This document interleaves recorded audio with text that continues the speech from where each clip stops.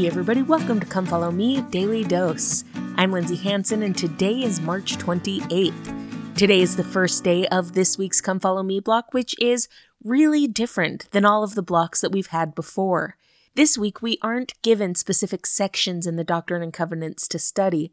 Rather, we're supposed to study the topic of Easter. So this week, rather than going through the Doctrine and Covenants, I'm going to talk about some of my favorite scriptures, quotes from the living prophets and apostles, and talks about Jesus Christ, his life, his atonement, and his victorious resurrection. I feel like oftentimes Christmas gets all the glory when it comes to celebrating the Savior. But if it weren't for Easter, if it weren't for the atonement, and if it weren't for the resurrection, then that babe in Bethlehem would have been just any other birth. It's because Jesus Christ lived a sinless life, because he atoned for us, and because he rose again and lives today, that birth of the babe in Bethlehem means everything to us. More than anything, my friends, I want you to know that I know that Jesus Christ lives. And what a special thing that is, that we don't worship a God who is disinterested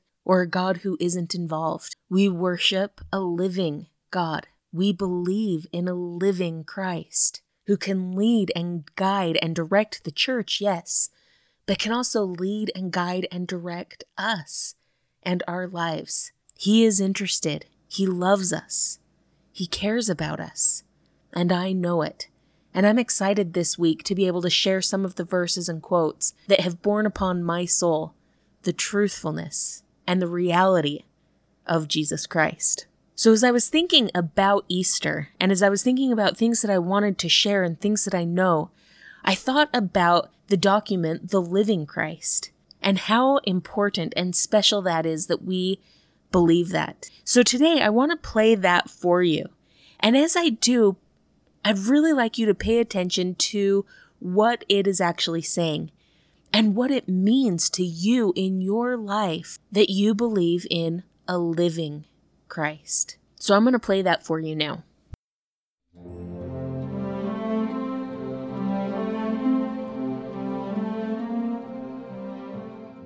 As we commemorate the birth of Jesus Christ 2 millennia ago, we offer our testimony of the reality of his matchless life and the infinite virtue of his great atoning sacrifice. None other has had so profound an influence upon all who have lived and will yet live upon the earth.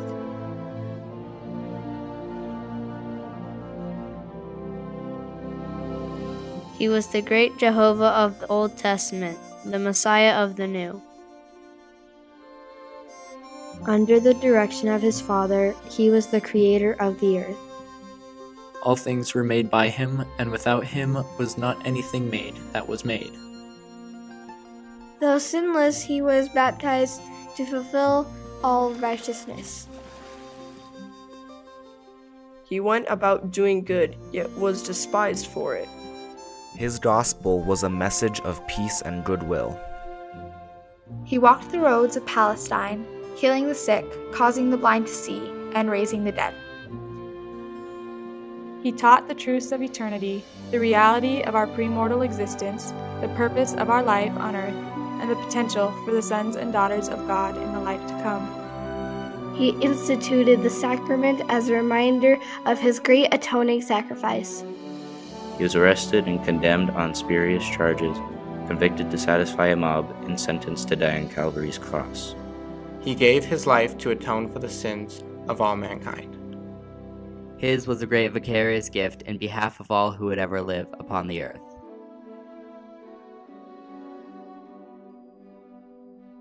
We solemnly testify that his life, which is central to all human history, neither began in Bethlehem nor concluded on Calvary. He was the firstborn of the Father, the only begotten Son in the flesh, the Redeemer of the world. He rose from the grave to become the firstfruits of them that slept. As risen Lord, he visited among those he had loved in life. He also ministered among his other sheep in ancient America. In the modern world, he and his father appeared to the boy Joseph Smith, ushering in the long-promised dispensation of the fullness of times. Of the living Christ, the prophet Joseph wrote, "His eyes were as a flame of fire, the hair of his head was white like the pure snow, his countenance shone above the brightness of the sun, and his voice was as the sound of the rushing of great waters, even the voice of Jehovah, saying, I am the first and the last. I am he who liveth. I am he who was slain. I am your advocate with the Father." Of him the prophet also declared, "And now, after the many testimonies which have been given of him, this is the testimony, last of all, which we give of him, that he lives. For we saw him, even on the right hand of God, and we heard the voice bearing record that he is the only begotten of the Father. That by him and through him and of him the worlds are and were created." We declare in words of solemnity that his priesthood and his church have been restored upon the earth, built upon the foundation of apostles and prophets, Jesus Christ himself being the chief cornerstone. We testify that he will someday return to earth. And the glory of the Lord shall be revealed, and all flesh shall see it together.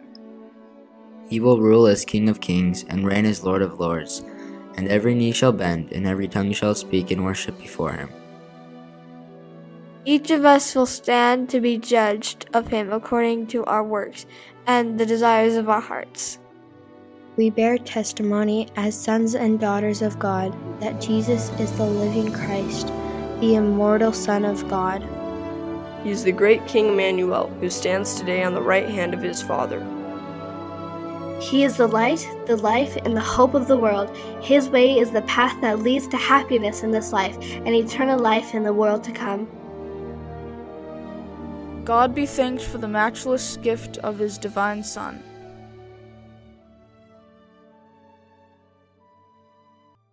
What a gift and a blessing it is that Christ lives. And because he lives, we will live. A couple of things in the living Christ really stood out to me this time as I studied it. The first is in the very first paragraph where it says, "None other has had so profound an influence upon all who have lived and will yet live on the earth. He gave his life to atone for the sins of all mankind.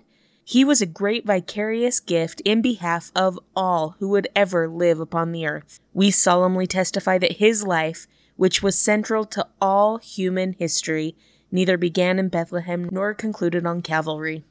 I absolutely love this, because here in the living Christ it makes it clear that Jesus Christ is the Savior for all mankind. Those who believe in him as well as those who don't. Those who love and honor him as well as those who despise him. Those who preach his name and those who have never even heard it. He is the Savior of all. And he made that sacrifice for all, so that he could do what he said in 2 Nephi 26:33, where it says, "He inviteth them to come unto him, and partake of his goodness. And he denieth none that come unto him, black and white, bond and free, male and female. And he remembereth the heathen, and all are alike unto God. He is the Savior of all." Elder Uchtdorf once said, "On Easter Sunday we celebrate the most long-awaited and glorious event in the history of the world. It is the day that changed everything. On that day, my life changed. Your life changed. The destiny of all God's children changed." My friends, I testify that the atonement of Jesus Christ was the great vicarious sacrifice for all mankind. He loves all, and he is aware of all, because he is a living Christ. Thank you so much for listening today. If you're enjoying this podcast, make sure to follow us on social media, subscribe, like, comment, or share. This has been Come Follow Me, Daily Dose, and I'm Lindsay Hansen.